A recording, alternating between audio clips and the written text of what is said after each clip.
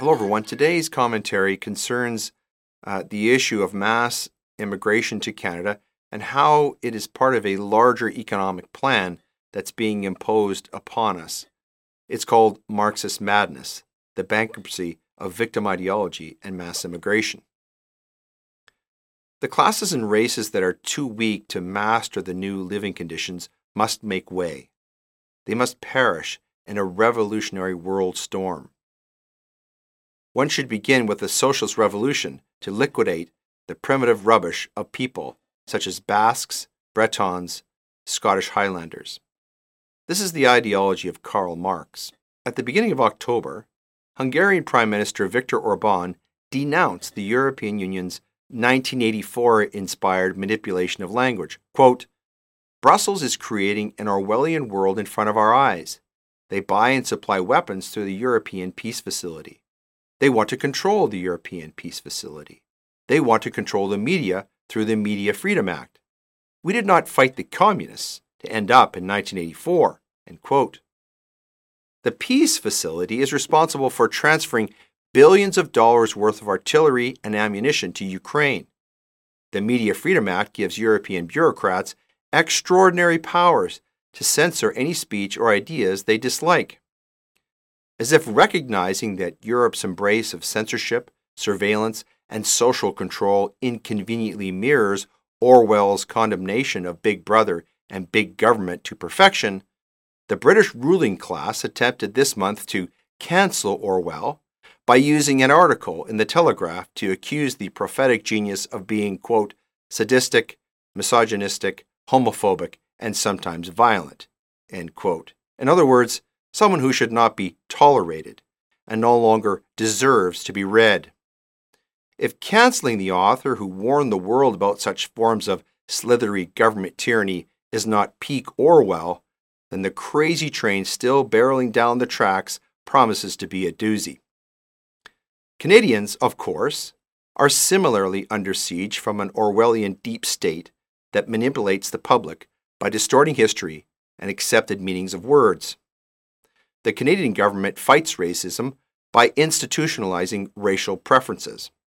It supports Black Lives Matter, Palestinian protesters, and Antifa domestic terrorists while locking up Canadian patriots as domestic enemies. It replaces impartial justice with social justice and equality under the law with equitable special privileges. Climate change communism kills property rights. Gene-altering serums are called vaccines.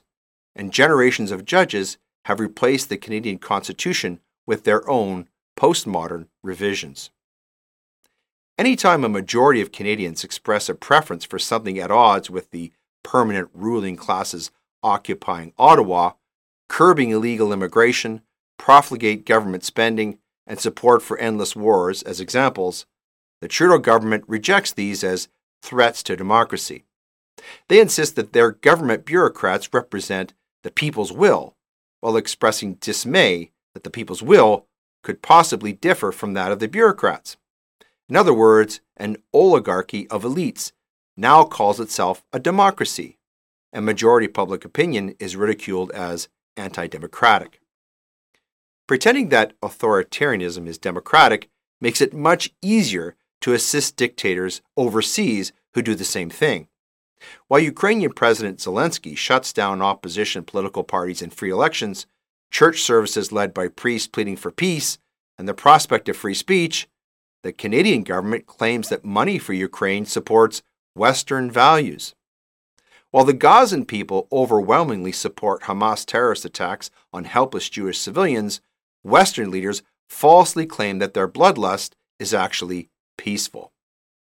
The Canadian government has provided financial support for Iran's theocratic dictatorship, which threatens Israel's existence and supports the torture and killing of girls accused of violating Shia law. In Orwellian fashion, tyranny is defended as democratic and Western, which should serve as a warning to Western citizens of the direction their leaders are heading.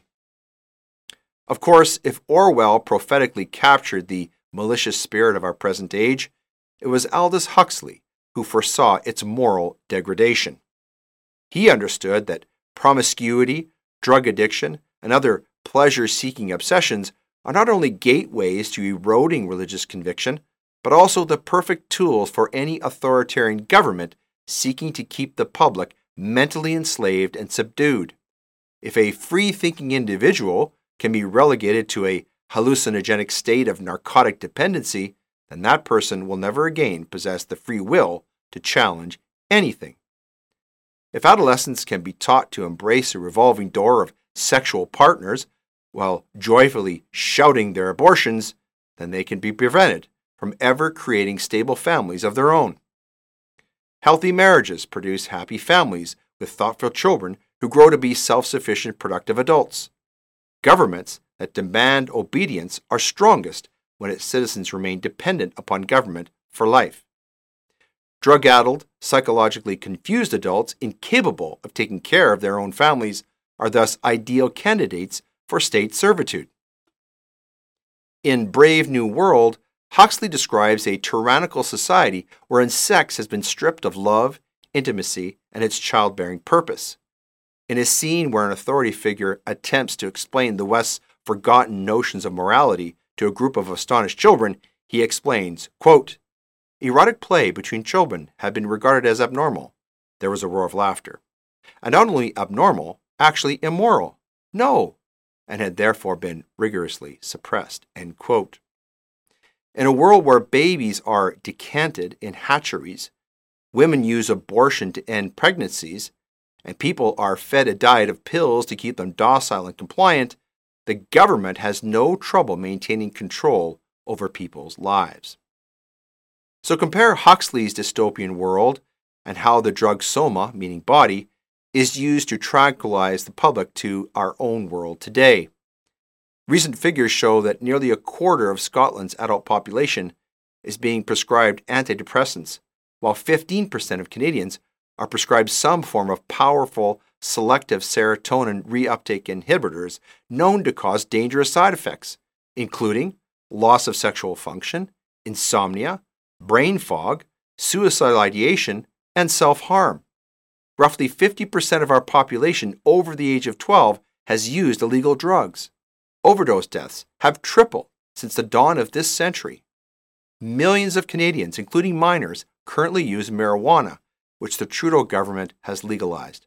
Whether through alcohol, opioids, marijuana, or hallucinogens, also decriminalized, Canadians are walking around in a soma-like haze.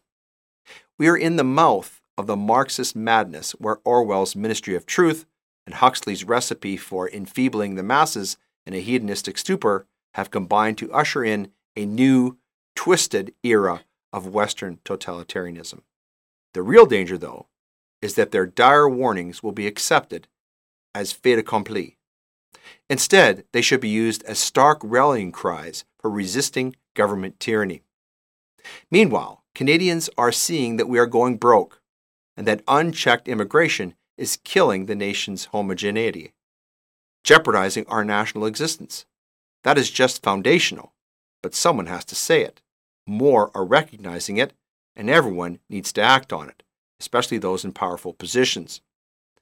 One thing is clear: the forces aligned against acting are powerful and entrenched. To effect change will mean completely upsetting the apple cart from which Pierre Poilievre takes his interview props. That will require courage, perseverance, the willingness to endure scorn, and most crucially, the preparedness to wage the good fight and do battle irrespective of the personal consequences. Everyone is worried about BRICS, but at some point the debt load worldwide will be so great it will not matter whose currency is being used because no currency will be worth the paper upon which it is printed. As in Venezuela, the cost of printing the money will become too expensive. That is why cryptocurrency is likely to be imposed upon humanity. That is a bad thing because cryptocurrency is a system for corruption beyond imagination. The simple fact is that the people in charge of the nation's money have no idea what they are doing. Our Prime Minister has stated publicly that he has no regard for monetary policy and that budgets simply balance themselves. Consequently, we face massive public and private debt, unrestrained borrowing, massive spending, inflation at a 40-year high, a banking crisis, the frozen housing market, de-dollarization abroad, massive corruption, massive government activity that is blatantly criminal, international political and social instability, and corruptible cryptocurrency. Things are not wonderful, and there's no logical reason to be happy about it. One of the chief threats to the survival of our nation is mass immigration. No matter which prominent side wins in our immigration debates, Canada loses for a simple reason. The contest pits people who hate the point against people who miss the point. On one side are the large I immigrationists, holding that immigration is always good, always necessary, can never be questioned, and must be the one constant in an otherwise ever-changing universe of policy. They are usually identified as leftists. On the other side are the small I immigrationists, who believe immigration to be mostly beneficial, generally necessary, should never be questioned in principle, and must in some form be the one constant in an otherwise ever-changing universe of policy. They are usually identified as conservatives. The debate between the two sides often goes like this. Leftists welcome inundation with even uneducated, unskilled foreigners so long as aliens are not sent to their neighborhood, with the argument, our strength lies in our diversity. Conservatives counter this by reassuring us that they are all for immigration, but they add, it should be done legally and merit-based, with possession of economically valuable skills and a prerequisite for entry. The problem with this is that it is the battling of a nonsensical argument with a one-dimensional argument. After all, there is a name for entities defined merely by the job-related role they can perform: robots. There's also a name for thus characterizing people: a Marxist mistake. The point is that man is not just an economic creature. He also has intellectual, emotional, psychological, moral, and spiritual dimensions. The late Pope Benedict XVI mentioned this when critiquing Karl Marx, saying that the latter's mistake was his view of man as a purely economic creature. For Marx, human behavior was explicable and problems remedial solely via an economic approach. For example, eliminating economic inequality will end human strife. The essential point is this: once we instinctively treat man as a purely economic being, we repeat Marx's mistake. Yet this is common today, even among conservatives. Do you see how easily such errors can be mainstreamed to deform and distort our thoughts? Now let us return to the immigration question. Do the work skills and ethic of newcomers define them? Are such qualities the most important things they bring to our shores? Since they are not robots or mere cogs in the economy, the answer is clearly no. Instead, the most important things they import are their values and beliefs. That is the real point of diversity and a multi-ethnic society. To further illustrate this Marxist folly, let us apply the purely economic standard not to our national family, but to our actual one. If your family contemplated taking an outsider into your home, would you consider just economics? Would it matter only that they were going to contribute another $1,000 to the monthly family budget? Or would you first consider what beliefs and behaviors and values would be brought into your home? How these, for instance, would influence your kids? It is likewise with the national family, of course. Absorb 10 million Muslim jihadists or 10 million Nazis over time, and it will have some major political and social effect, whether they are low-skilled or high-skilled. Either way, their skill at being Canadian will be fatally poor.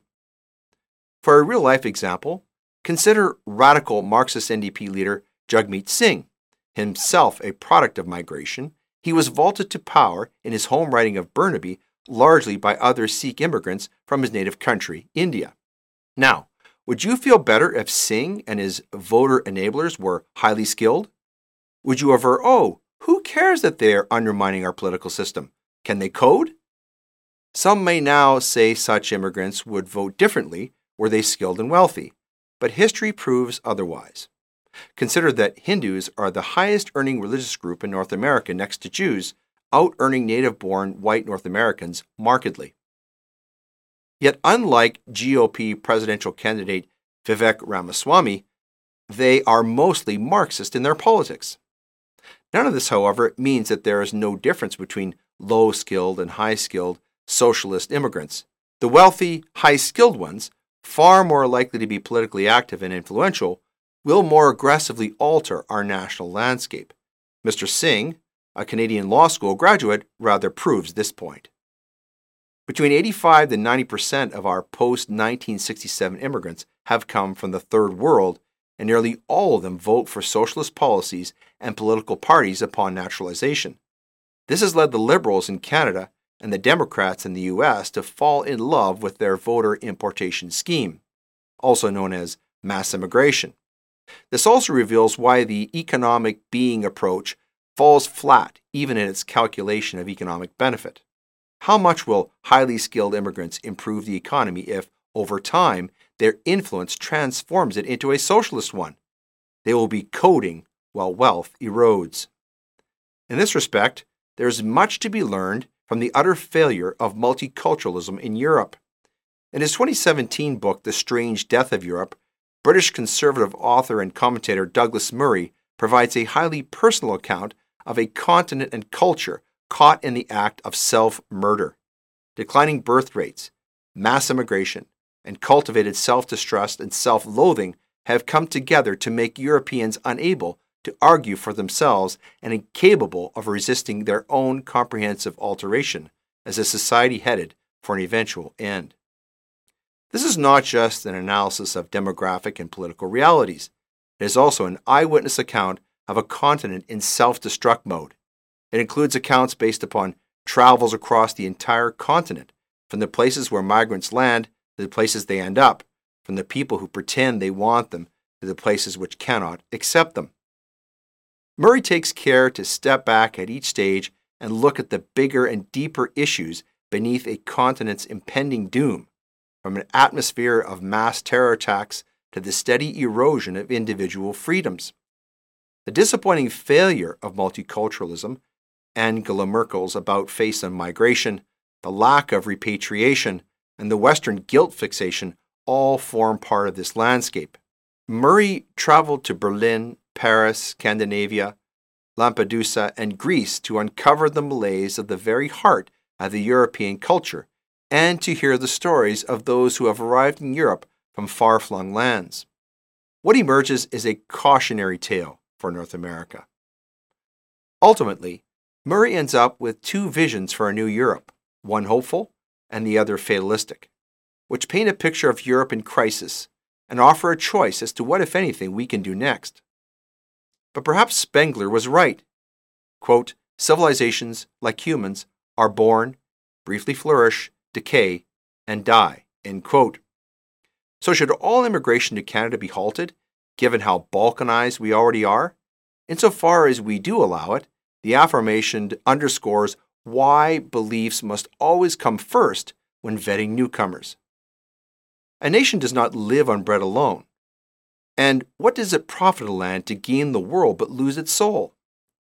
Robert Spencer is an American author who has written several books critical of Islam.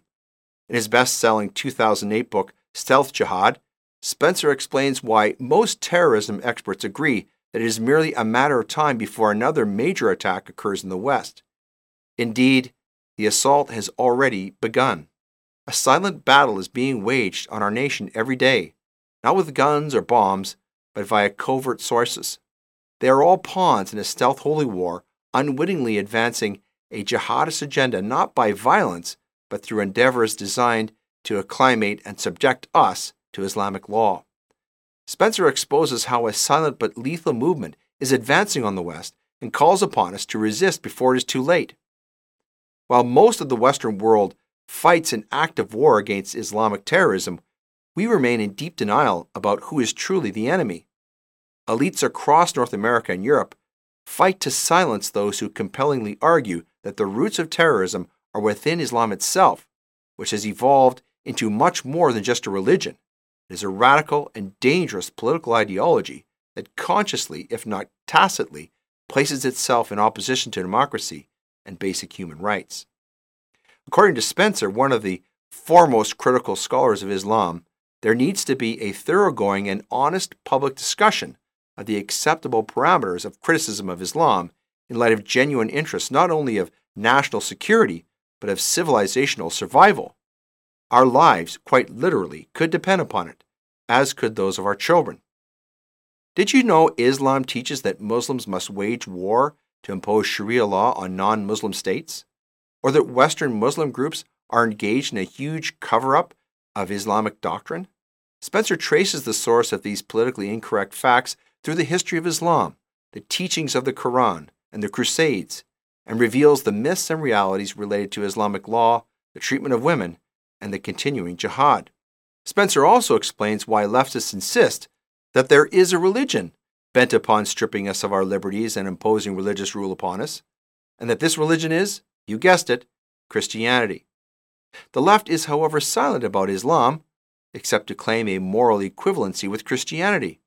If Islam has terrorists today, then that is nothing compared to the Christian Crusades, Inquisitions, and religious wars of the past. Spencer refutes such charges with hard facts and examples of how Christianity helped build the West and how Islam is bent upon destroying it. In truth, it might be better if our immigrants were robots. Machines are poised to fill many jobs in the coming years, a fact underlining why immigration is unnecessary. Robots, after all, really just perform an economic function and do not come equipped with beliefs, intellect, and free will, at least not yet. Immigrants do because they are humans. The lesson here is to treat them as such. This means evaluating them based upon all of their human dimensions and not just reckoning them as economic cogs or voting machines. To do so is fundamentally Marxist and subscribes to the bankruptcy of victim ideology. Once our educated overlords and rulers rose to power through the bloody revolutions of the 17th and 18th centuries, the great question arose: how should they rule? The answer that crystallized between 1850 and 1950 was that our rulers would fight for the victims. And what a parade of victims: workers, women, people of color, the indigenous, LGBT, and now Palestinians. The fate of the Palestinians is instructive. After the defeat of the Arab attack on the Jews in Palestine and the creation of the State of Israel by the victorious Jews in 1948, the Arab Palestinians went on welfare, supported as helpless victims by the UN, the US, and other interested parties, and there they have lingered ever since. The question is, what good has all this TLC done for the Palestinians? It has manifestly made things much worse. Meanwhile, the Palestinians have chosen leaders who promise to fight the Israelis and return them to the lands that they know belong to them. There is a sophisticated word for this kind of politics: irredentism.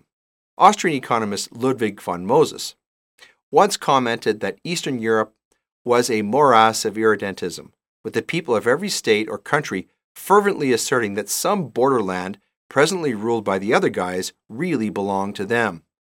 This was Hitler's Lebensraum, or living room concept, which he used to justify annexation of Austria, Czechoslovakia, and parts of Poland. Irredentism is great for sauntering politicians. It keeps the populace agitated, bellowing for revenge, and it keeps the politicians in power. But what about ordinary people? What do they get out of it? Well, not much. Here in Canada, victim politics work great for our ruling class, but not so much for the victims, as you might have noticed. Life is fine for the elites, but not so for the working class. Our rulers promise to fight for workers against their employers. They promise to fight for women against the patriarchy. They promise to fight racism. They promise to fight for the gays against homophobes. They declare solidarity with Ukraine and now with Palestine. But let us stop for a moment to think this through. Does it really help the workers to fight the employers? Or is it true to say that workers and employers need each other and would benefit from working together rather than being locked in class conflict? Does it really help to fight the patriarchy? Or is it true to say that men and women need each other because children need their own mothers and fathers? Does it really help to point out racists behind every tree? Or would it help to work on truth and reconciliation outside of our reparations feedback loop that will eventually bankrupt Canada? Consider for a moment the recent $43 billion settlement paid by Canadian taxpayers to Indigenous people victimized by the Manitoba child welfare system. I'm increasingly convinced that politics do nothing except conjure up enemies where none actually exists and loot the economy to pay off the government's supporters. For example, right now, our rulers are fighting for the transgendered against women and parents. Why? Because transgenders are victims. According to Nazi jurist Carl Schmitt's book Political Theology, the way that modern academics construct political doctrines is akin to the process by which ancient theologians once constructed systems of religious belief. Back then, theologians convinced us that the king was God's anointed, which is what the word Christ means. Today, we are told that political activists are adjacent to gods because they fight for social justice on behalf of the oppressed. And just as God wrought miracles in olden times, our political activists are just about to manifest the miracle of social justice in our time. The problem with politics is that it cannot get beyond its obsession with the enemy, whether it is a czar attacking the Kaiser next door, his cousin, or activists fighting the white oppressors. Of course, each ruling class demands a princely ransom that comes out of the lives and earnings of working-class citizens. That is why the West has seen populist uprisings against the ruling class in recent decades. While the elites pay professors and DIE administrators to design new ways to propagandize this compassion for the victims, import mass numbers of unskilled immigrants, and develop universal basic income schemes who reward the indolent, we ordinary working people are left to worry about how to pay for the next fill-up at the gas pump. This is Marxist madness.